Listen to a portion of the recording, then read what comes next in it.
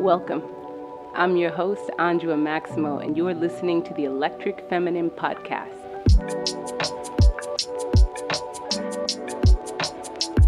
Welcome back. Hello to the Electric Feminine. My name is Andrea Maximo, and I am your host. And today we have our special guest, Hennika Patel. She is the founder of the School of Sensual Arts, a global platform leading the sensual revolution.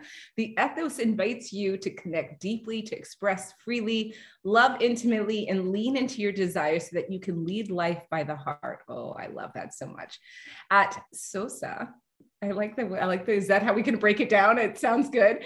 Pleasure is your portal. As a British Indian, she offers a unique blend of her cultural lineage through the Eastern ancient arts of yoga and Tantra with her studies in Western arts and psychotherapy. Having worked with Louis Theroux, Channel 4, Women's Health, she shares Tantra yoga, couples intimacy workshops, and Shakti circles to a worldwide online community with beautiful in-person retreats around London and Europe. And you can catch her breaking taboos around sensuality, shame, cultural appropriation, and Tantra on her IG, Hennika Patel. So this is how I found you. Welcome, welcome, welcome. I'm so glad to have you here today. How are you? Thank you so much. Yeah, thank you for having me on here. And yeah, I mean, IG, this wonderful platform that connects people like me and you with similar interests, and yeah, happy to be here. Well, but it is similar interest because I found you because you were, first of all, I think you were correcting the pronunciation. It wasn't Tantra. You went through this whole thing and you're like, it's not Tantra, it's not Tantra. And I was like, oh, you should be listening to this one right now. But yeah, it caught my attention and what you were saying. And, if you all haven't caught Hennika on Instagram, there is a big energy and a big push towards the fact that we really have done a huge disservice to yoga here in the States and have, really not done it the respect that it's owed. And, I gotta admit that I was one of those people who was kind of like, oh, but it's for everybody and we're all learning things. And I admit I was that for a while until I recognized how upsetting it was for me when I saw people appropriating things from my culture and not giving credit or using it or not understanding how they're using it. And, I think it's in those moments of empathy that we really can come together and go, okay, now I understand. So I started following you because of you gently correcting pronunciation and where you stood with that and the passion with which you spoke of it. So thank you for putting it out there. Thank you. Thank you. Yeah, it's so interesting to learn kind of what interests people in my work. And I never share these things to make people feel bad. I share these things, pronunciation, different forms of the yogic and the tantric practice that are not well known, parts of the philosophy, mythology, pronunciation, like you said, just as a form of education. Like I'm just sharing them because I feel like they're not known. And I feel like in the classes that I had attended when I moved back to England from Asia, I felt like they were really like watered down practice. Like it was watered down, and I do it with passion because I want people to experience the fullness and the richness that these Eastern spiritual sciences have to offer. And we see yoga as just a physical practice, bendiness and tight clothes. And we see Tantra as something to do with sex. And it's really a shame when it's only these like little elements of both of these paths get taken, because there's so much more. And I think as a South Asian practitioner and teacher as well, I think that's what upsets me. I think, but that's not all that it is, and I want the culture and I want the full practice to be seen for what it is. So I guess that's kind of what my angle is, and what I hope to do I say it with like little marks next to my head, little apostrophe marks, the industry. That's where I want the wellness industry to move into one that does appreciate the full part of the culture of all of these practices, wherever they come from, wherever we're from, whatever we're doing. So yeah, that's cool. That's how you kind of found me though. So what I appreciate about what you're saying, and no, you never sound like you're scolding, and I think that's probably why I do listen. For me personally, even when it comes to issues on, whether it's Black culture appropriation, Latino culture appropriation, women's rights, anything like that. If I am going to speak on it, I try never to come from that condescending space, because for me personally, I know it shuts people down. It shuts me down, right? I want to learn. And, I never understand the mentality or the energy of, learn to get it right, but not that way. And I'm like, okay, but we have to stumble a little bit and then have to be corrected. It's the equivalent to me of like, learn, but then like you get your hand smacked every time you kind of reach for the wrong thing, or reach for it the wrong way. Right. So you don't give off that energy, but I do appreciate that you were not saying that people can't teach yoga who are not South Asian. Is that what we said before? Right. That's the correct term, right? You're just saying, you said you really just wanted them to really understand it and appreciate it and teach it the correct way. Yeah. And I don't even know if there is a correct way. I just mean a more fuller way, a way that looks into beyond the physical practice. I think yoga, the reason why it is so practiced around the world is because it touches the part of us that is human. And we are human before we have our culture, before we have our skin, before we have our identity, we are human. And so I think on that level, a human can share with another human an experience that they have had that is healing, that helps us to see ourselves. And I think, I think just with more education around what the yogic practice actually is, what the tantric practice actually is, beyond the physical, then we can go even deeper and we can touch even more people, even more humans from the heart.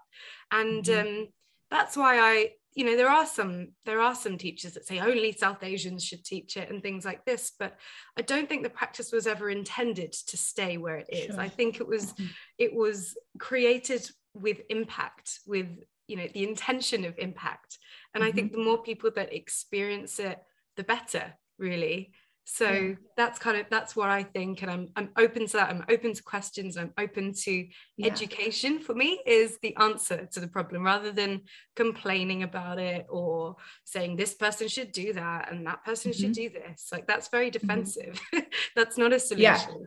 So I think that's my way of seeing it. I appreciate that. I do, because I had a beautiful experience years ago when I used to work for Lululemon Athletica. Okay, and I know they have been some of the greatest offenders. Hear me out. Let me finish my story. And we were holding a class for what was I think it still exists, the African Yoga Project. Okay, and this particular yoga studio locally was sponsoring a teacher. And I can't remember what country specifically he was from in Africa, but we had a big screen and he was going to teach his practice from his country, but to us here in Cleveland, in store. And it was just such a really beautiful experience, because when he explained what yoga had done for him and how it has opened his world up, and now he's so excited to bring it, to the people in his community. And I was so moved by the power of the practice, right? And whether or not how he was taught, I don't know, if it was with the fullness that it needed to be. The studio is pretty reputable for having a pretty great, practice there. But it was just the fact that there is something like this that is so old, so beautiful, and can be taught, and look what it could do. Right. So I appreciate that it is, at least from your sentiment, something that you think people can learn to do, do well, and learn it respectfully and to the fullness of it. So let's switch gears slightly here back to, am I saying it right? Is it Tantra? Yeah, you got it. Okay. Okay. I used to be a Tantra person, but now I've learned. So was this, yoga is in your lineage, but is it something that you grew up with? Yeah, that's right. So I grew up in the Bhakti faith. So the Bhakti faith is the one that kind of follows the lineage of the Bhagavad Gita, which is like a sacred text on yoga. And it's a discourse that happens between Krishna who's kind of like a mentor, and Arjuna, who is like a warrior that's going into battle. And that's like a metaphor for life, right? Like we're all riding in this chariot. We've got a lot of things ahead of us, and Krishna is just sharing, some of this wisdom. And so I kind of come from this lineage, generations and generations long. My father was a monk as well for a while, and my grandmother, who lived with us, taught us probably at the same time we were learning to speak mantras, and we grew up on the Ayurvedic diet. But the thing is, I'm a first generation British Indian woman, right? So my parents moved over with that. That was very like normal. And it's kind of an unquestioning faith. It's like lots of rituals, lots of mantras, like yogic practice, not just on the mat, but off the mat, really, like, the virtues and the principles. But I think when I grew up in the West, we grew up with this kind of inquiring mind that's kind of like, why do we do this? There's this why factor. Where did it come from? What's the purpose? And my parents, with unquestioning faith and total devotion, loves yoga, loves the faith, loves the traditions, but couldn't really answer those questions. And so I kind of lost contact with it when I was kind of growing up and going through my teens. It was sort of something that, my parents did, and I did see them meditate every day and chant and stuff like that. But without kind of knowing why, I kind of went on my own, education and stuff like that.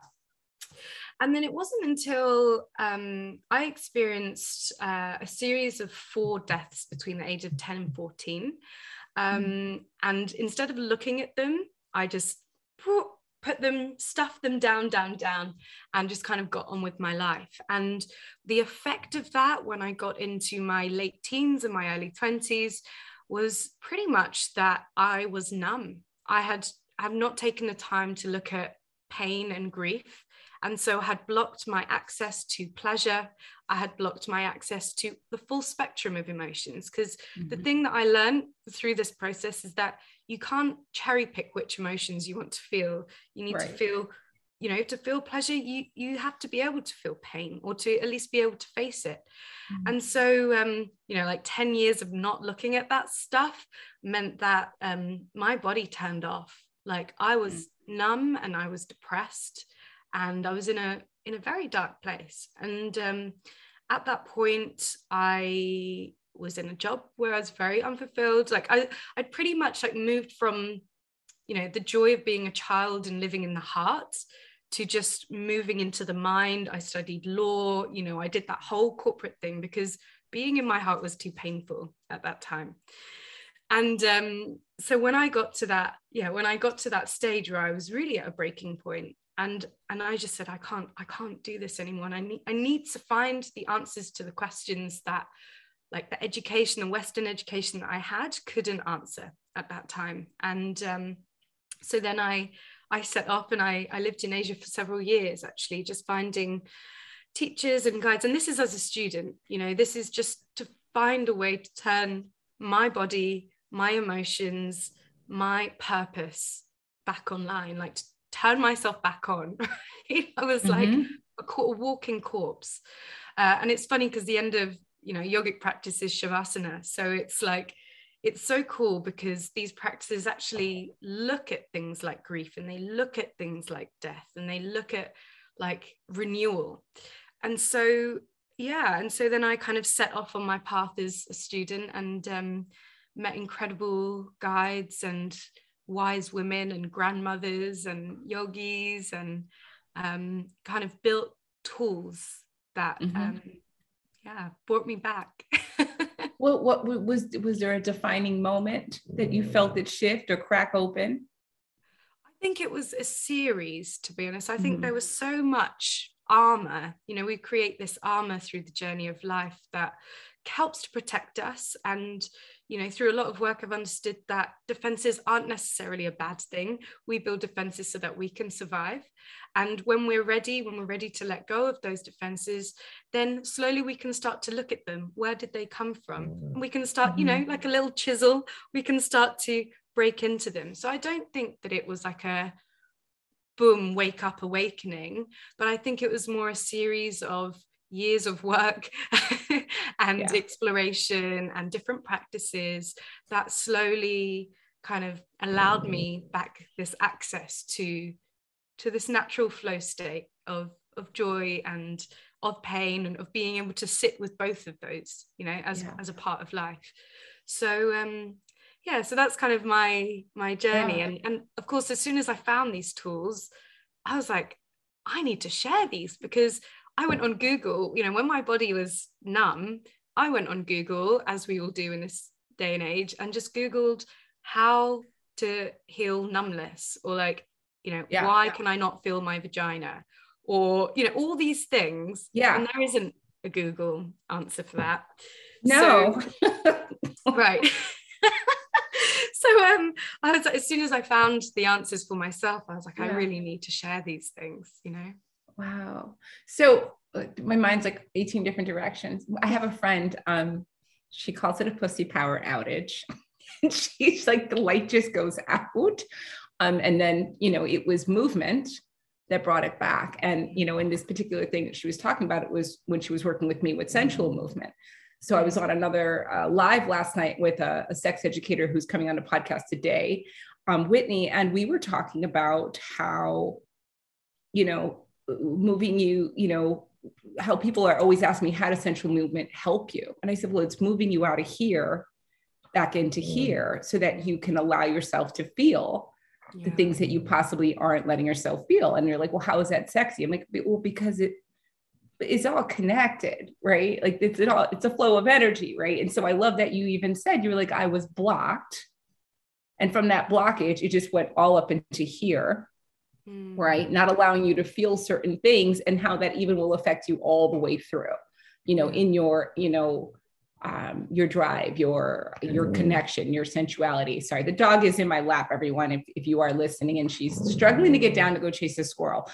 Okay, so no, was Tantra something that was taught on these, you know, this journey, or was it that you stumbled into that? Because I know it's, you know, if anyone isn't familiar with yoga, Henneke, can you break down in as simple a way as possible that it's branches, right? There's not just one style or lineage of yoga, correct? Yeah, absolutely. There's lots and lots of lineages, and there's lots of paths, and, you know, sometimes we stumble into those paths, sometimes we might change those paths. We need to see kind of where we are at, right? So for example, like I grew up in the Bhakti faith. This is Bhakti yoga. This is the yoga of devotion, right? So this is very much looking at deities, and you know, the vehicle of transformation in this practice is mantra. So we use chanting. And then you have the practices of like Ashtanga, for example, where you have like Patanjali's 8 limbs. You have 8 limbs that you can look at, of which asana, you know, the physical practice is just one, right? There's this whole other 7 limbs that can teach us about the virtues of living, the guidelines of living a spiritual life, pranayama, you know, breath techniques. It's really wide encompassing. And then you have different you then have different teachers who have come along, amazing spiritual teachers who have developed the practice in different ways as well. So you have Iyengar, you know, you have Yin for you know, surrender, you have Vinyasa for this kind of fast movement. You have all these different styles now that are different paths, essentially. But I do think that they're all leading to the same place. It's just about finding which one communicates with you. And you know, that does change through life. So is Tantra its own, or is it a part of one of those? Yeah, so Tantra is kind of, so you could almost call them sister sciences. So you have yoga, you have Tantra, you have Ayurveda. These are kind of sister sciences. They're all interrelated, but they are also paths of their own. So Tantra is something, for example, like when I was growing up, the part of India that we're from has this festival called Navratri. And this is a festival, it means like 9 nights of celebration. And it's 9 nights of celebrating the divine feminine. So the divine feminine in the Tantric path is a key element of the Tantric of the faith, of the path. And so it's again, I was raised in Bhakti faith, but we've celebrated Navratri. We celebrated 9 nights of celebrating the goddess in all the different forms that it comes in over those 9 nights. And I knew from a very young age, like from being a child, that I was deeply connected to that, like movement meditation. I'll tell you what we do in Navratri, right? There's like a big deity in the center of a big hall, or if you're in India, then it's outside. And it's a series of repetitive movements that everyone does in a circle, like for like 7 hours, like for as long as you want. And the power of repetitive movement, and it's like can go quite fast, so it's like the thud of your feet, you know, on the ground, really awakens this Shakti, this Kundalini life force, this power in the body. It strengthens the mind, and it allows you to move into this great state of movement meditation. And so again, you know, this is something that is a part of the tantric practice, but we wouldn't know that necessarily from what we know of tantra. When we just hear about the word in the West, we think it's a sex thing. And that's like really not what's happening there. It's 9 nights of deep devotion for the feminine. Oh my gosh. And so this is the tantric path, right? So we say, you know, one of my teachers kind of broke it down quite well and said, yoga is the path of the mind in terms of discipline, in terms of non-attachment. And this is the masculine path. It's like the yogic practice traditionally was created by the masculine. And at that time, the feminine wasn't even allowed to do the spiritual practices. So it was just a path for the masculine. And Tantra came around the 6th century and revolutionized everything that was happening and said, actually, the female has this innate Shakti in her body, has this innate life force that can connect her to the divine. So let's devote ourselves to this. Let's learn from women as our teachers. And so the tantric practice is the path of love and acceptance, and it is the path of the feminine. So we have, and it's the path of the heart, right? So you kind of have these balancing practices. And then we have our Ayurvedic practice, which is more looking at the science of life. So how can we look at what we consume in our bodies? How can we look at the way that the seasons work around us? Like all of these practices are there not just as something that we do for 1 hour of the day, but something that expands into a philosophy of the way that we live. Yeah. So yeah, there's lots to explore once you begin. I'm like, y'all listening? Come on. I mean, we've been robbed. They told us nothing. I was like, you gave us that, like the most watered down version of this, because wow. All right. So if let's say vinyasa and some of the other lineages have the physical component, of the asana, right? On the mat, the poses. What is the equivalent of that for Tantra? Is it the dancing? Is there anything else? Yeah, I mean, we have incredible embodiment practices in the tantric practice. So again, from different teachers who have come along the way. One of these teachers is Osho. So Osho gives a lot of dynamic meditations, which are still practiced today. And these are incredible meditations. The purpose of them was that it was kind of recognized that enlightenment could probably no longer be found, unless you were to renounce life, give up the material world, go and live in a cave. And, that's how you would now achieve enlightenment.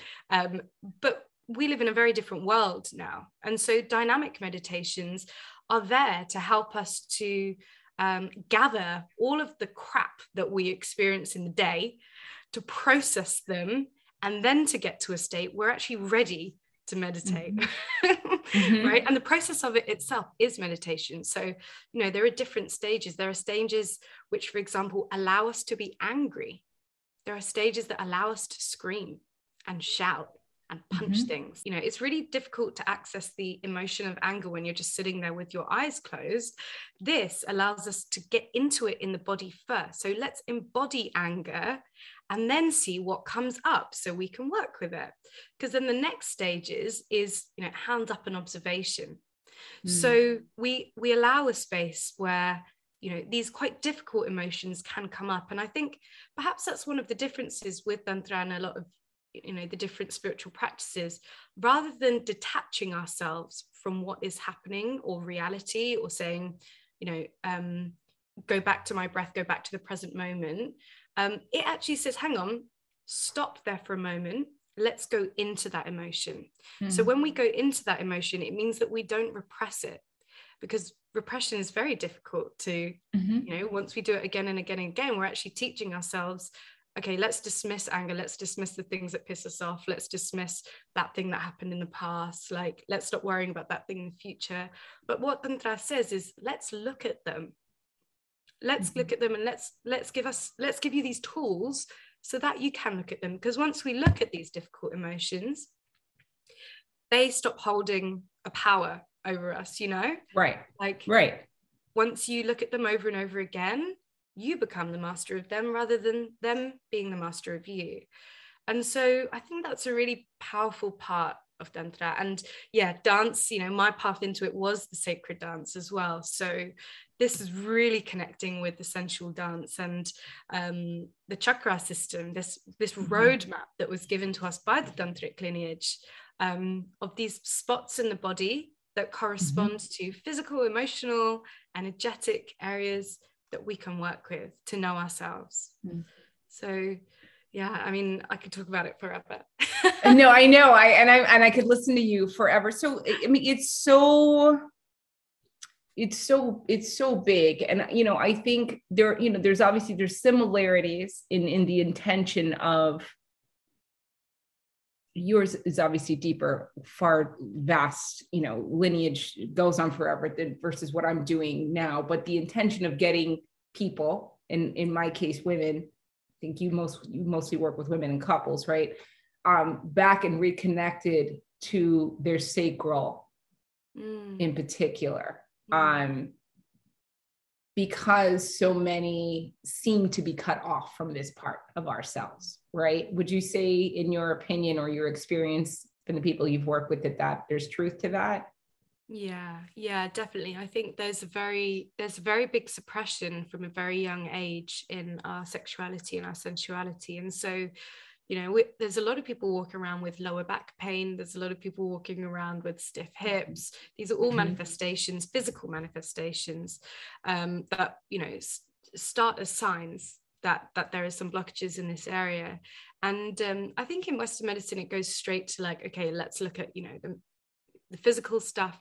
And I think in the Eastern spiritual practices, we start to look at, okay, where did this stuff come from? So we start to look at, okay, what does the root mean? This is the seat of, you know, this is the seat of your home. This is the seat of safety. This is the seat of belonging. So let's go back to that place and let's have a look at it. And we see actually the body corresponds very well with like the emotional states that belong to this area. So once we start working with this area, we see a bit of an easing up start to happen. Those muscles that are clenching, you know, clenching there, down there in the pelvic floor, you know, once you start to work and remind the body that it is safe, then we start to see a little gentle releasing of these muscles, you know, and that pain starts to subside. Okay, this is an example. This is not in every single case, but these are, you know, this is an example of, for example, people that I have worked with where that has been a direct kind of correspondence to the work that we have done.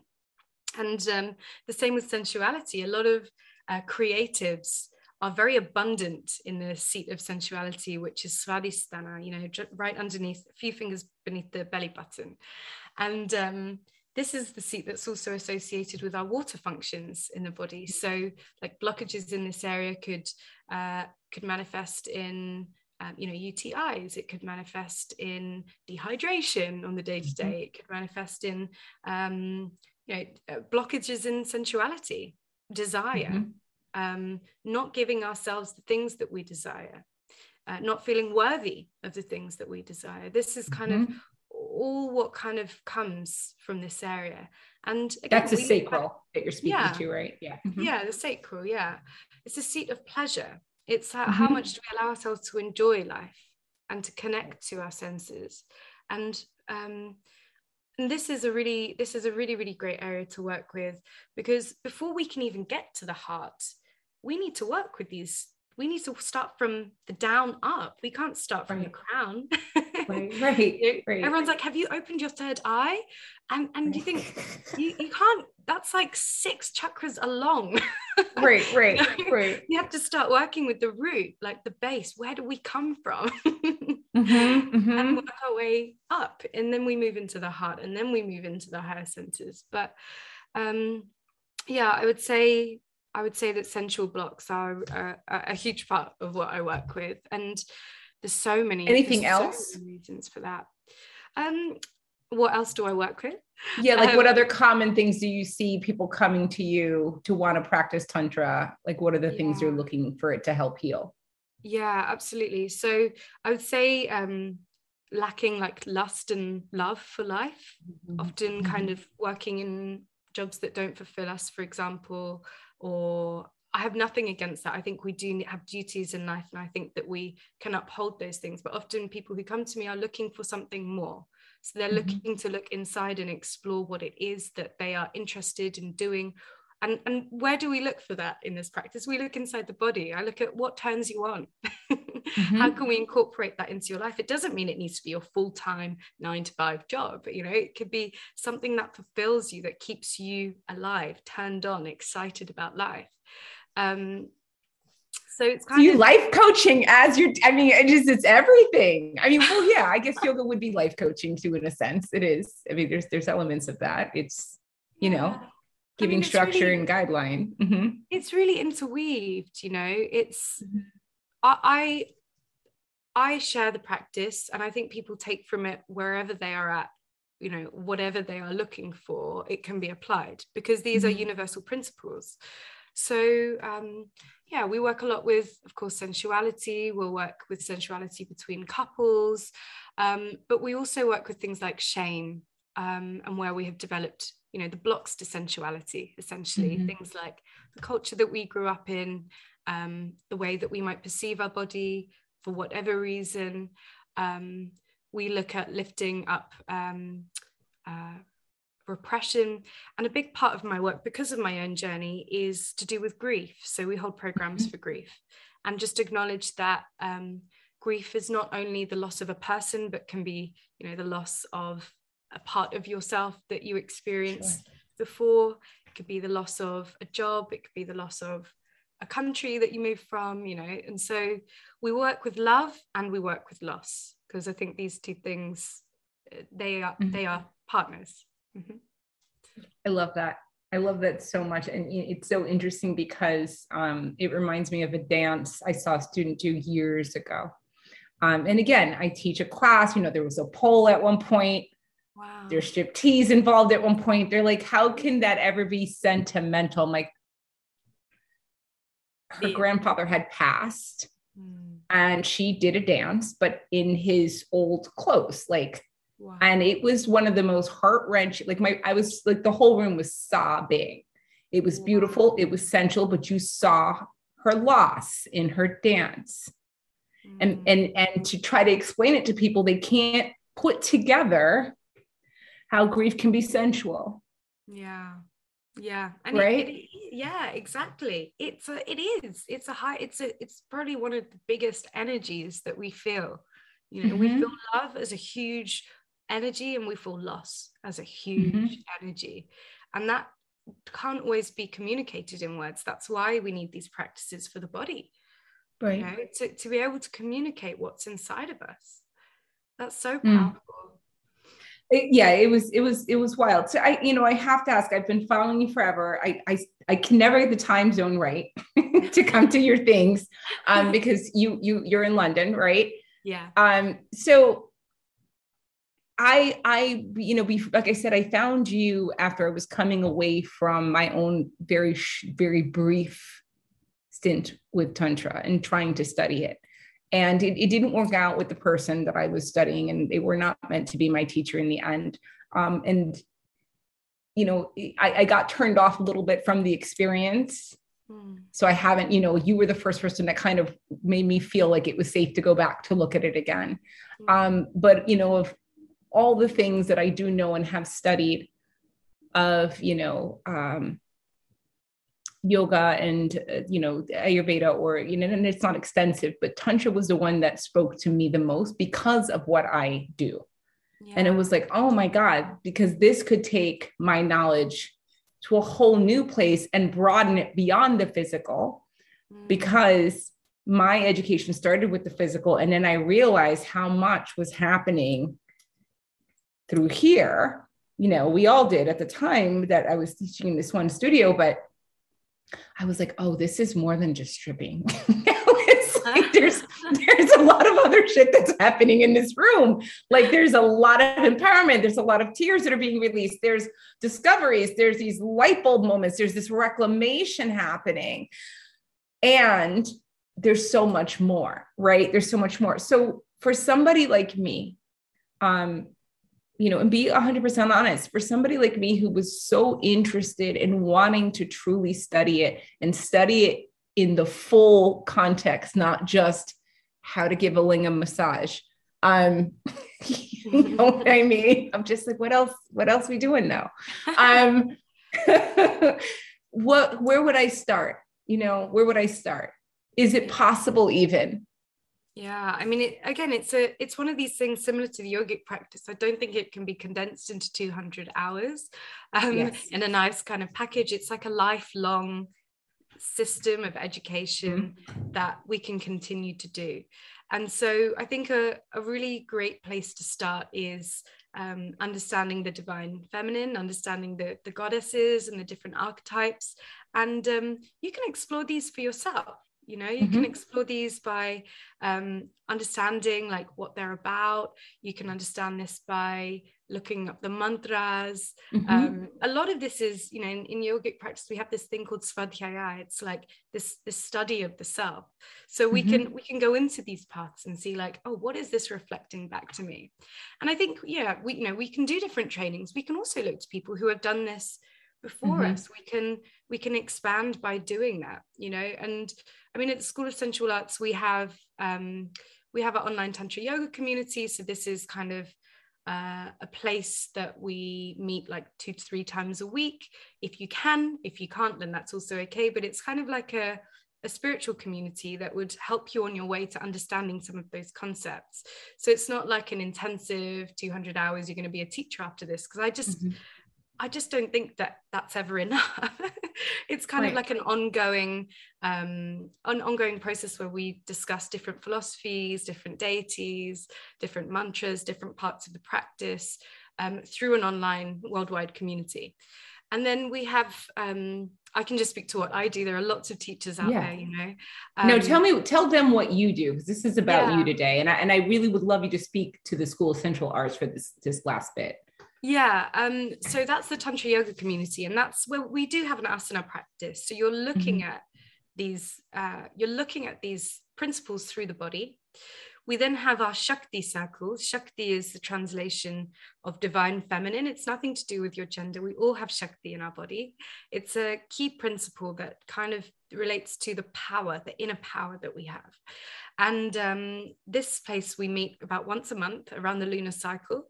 And we go into the place of Shakti. So we go into the place of understanding where we are right now, understanding, breaking down what our intentions are, looking at what we need to release, but then also bringing in our tantric embodiment. So we're going to look at how we can apply those things into the body using rituals, using heart opening practices, this moving directly back into the heart. So if you've had a month where you've been really in the mind, the Shakti circle is a great place to just come back into your heart, into your body, and to remember what really matters.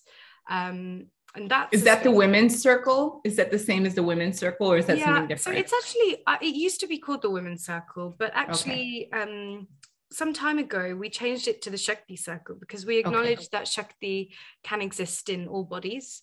And so it is an open and inclusive space. So I don't say who can and cannot come to it now.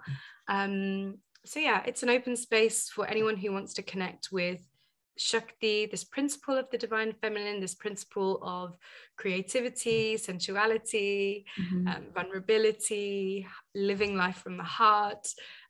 It's a beautiful space to come into contact with that. And then kind of the final, I guess, branch of the School of Sensual Arts is our couples date nights.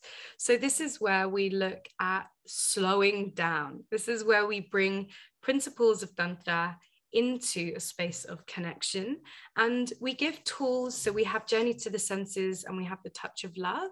So we give tools from the tantric path that make love a meditation. And so it's not a 3-hour meditation. It's quite fun, actually. And it's quite playful and it's quite explorative, but it's just these few hours where you can just focus on each other with presence, because essentially that's what meditation is. It's just giving presence. And so we give tools for you to be more present in your relationships, in your love making. And it's a really beautiful container. It's a really, really beautiful container. And then I suppose the final thing that we're now moving into is cultural appreciation, which is what we began with this podcast. And so that's a cultural appreciation course that we have. It has a few different modules and different teachers. We look at things like yoga mythology, where does postures come from? We look at the pronunciation of Sanskrit for yogic postures. And Manoja, the resident teacher, is taking the next module on mantra and sacred texts. So it's kind of this space in between, like if you are a student or a teacher, but you don't want to do a 200-hour teacher training, which is where you would usually find this kind of knowledge, then it's kind of a middle way where you can kind of deepen your practice or your teaching. And yeah, I guess in what I was saying earlier, just continue to learn. Yeah. Sure. I love that. Yeah, I'm so done with the concept of a certificate. I mean, I'm a yoga teacher. Yeah. No, I'm not.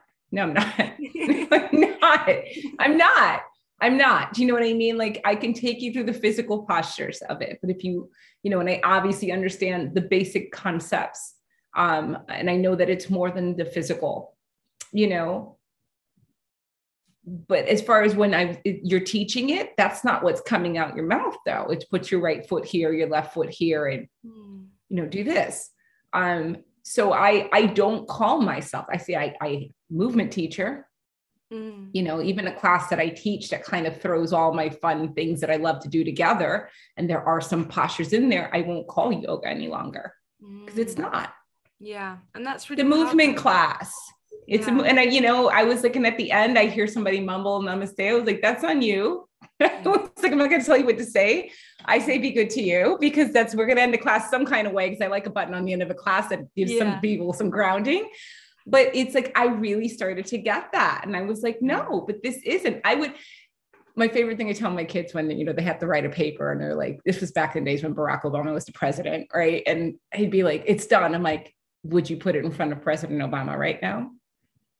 And they'd be like, oh, okay. And they'd go back and go write it again, right? That to me is what got me, because I'm like, okay, well, would you go and teach right now in front of, you know, Hanukkah? No, I would die. I would fall into the floor of embarrassment. I'd be like, oh God, please swallow me whole. Because then all of a sudden you're like, no, you wouldn't, because you know your ass. I'm not speaking for every teacher. I won't do that. But there are many out there that don't know beyond the physical. Okay. I would love for you to, you know, as you're coming to the close here, speak a little bit about your vision. You gave this beautiful breakdown of what it is that you offer at the School of Sensual Arts. What is your vision with bringing Tantra to not just women, but to people? What do you think, you know, if you want to think big picture, you could see the ripple effect happening, not just with you, obviously, but with everybody who's teaching this? Yeah, absolutely. So I think, you know, we are the School of Sensual Arts. We work with sensuality. And I think this is what people come for. And I think when they arrive, they realize that the tantric practice can start with sensuality, but it works its way into all different parts of our life. And I think, you know, the vision for the School of Sensual Arts is to really put that on the map, that Tantra is and can help us with our sensuality and our sex, but can also do a lot more than that, right? So we're going to be breaking down a lot of the misconceptions. We're going to be breaking down the taboos around sensuality and shame. And we're going to be giving people tools to help expand their life, like using these tools in a modern way, in a way that works, where you can still be a mother, you can still be a worker, you can still do all of these things, and you can still be connected to yourself and what matters, right? So, and I feel tingles saying that, because I think that these tools have existed for so long because they work, and that they continue to evolve so that they continue to exist, right? So the School of Sensual Arts is here for that. We're here for that evolvement. We're here for sharing, and we're here for community. We're a community-based platform. So when you come to SOSA, you meet people. You meet people who are on this path with you, and I remember feeling so alone, you know, when I first started out in this path, feeling like there's no one else on this planet that is as numb as I feel right now. And there's no one else that has these similar questions. There's no one, you know, and so I built a community platform because I think that is what connects us as humans. That's how we open our heart. So yeah, I love that so much. And you said mothers, and it just, you know, there's a last question here I would love for you to answer, because in my audience, I do have about 90+% women following me and listening.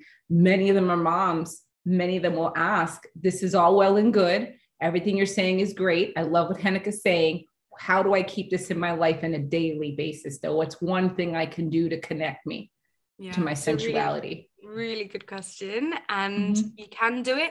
Connect to your pelvic floor. Just connect to your pelvic floor. And you're like, what? But it's like, you can do it even when you're like sitting down at the dining table. You can do it when you're driving in the car. Are you speaking to Kegels? Like Kegels? Okay. I mean, they're now called Kegels. It's just squeezing and releasing your pelvic floor, and keep breathing, because you keep this part of yourself alive. These are tissues. They need blood. They need energy. And just by squeezing and releasing, different paces, different times, we can look after this part of ourselves. So this is one thing.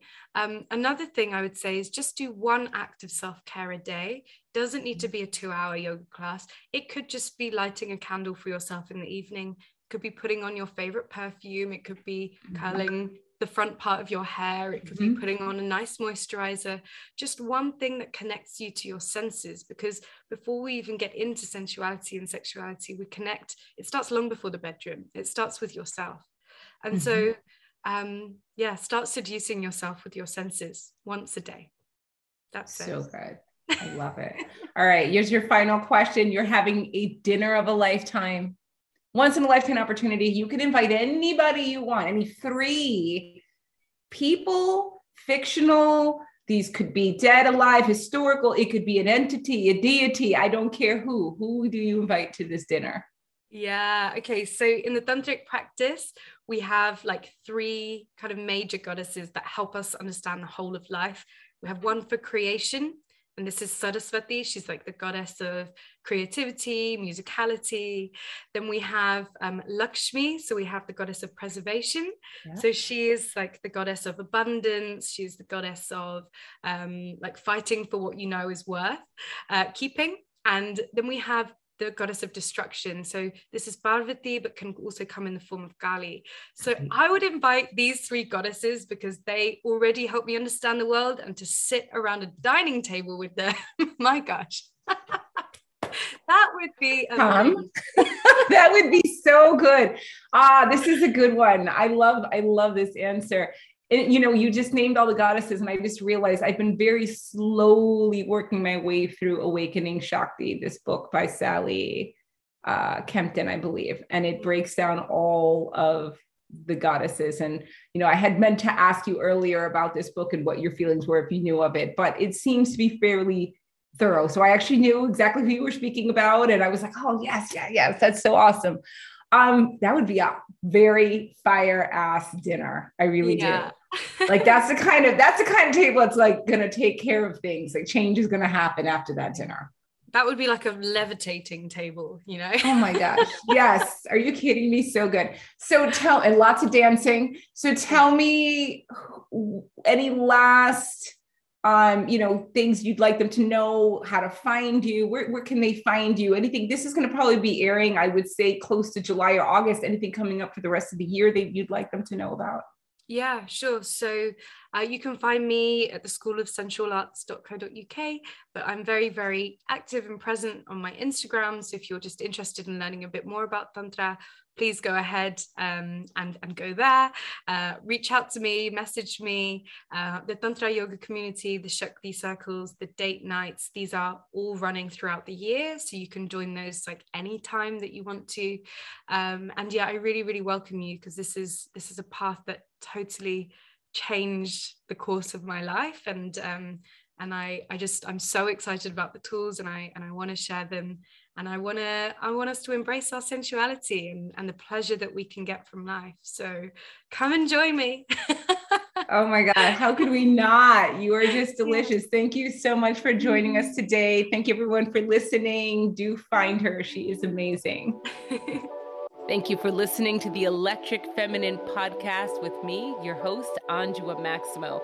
If you're ready to dive into this work of developing your connection to your goddess energy, of removing those obstacles standing in your way, please reach out at info@anjuamaximo.com, or you can check out my courses available and my private coaching at www.anjuamaximo.com.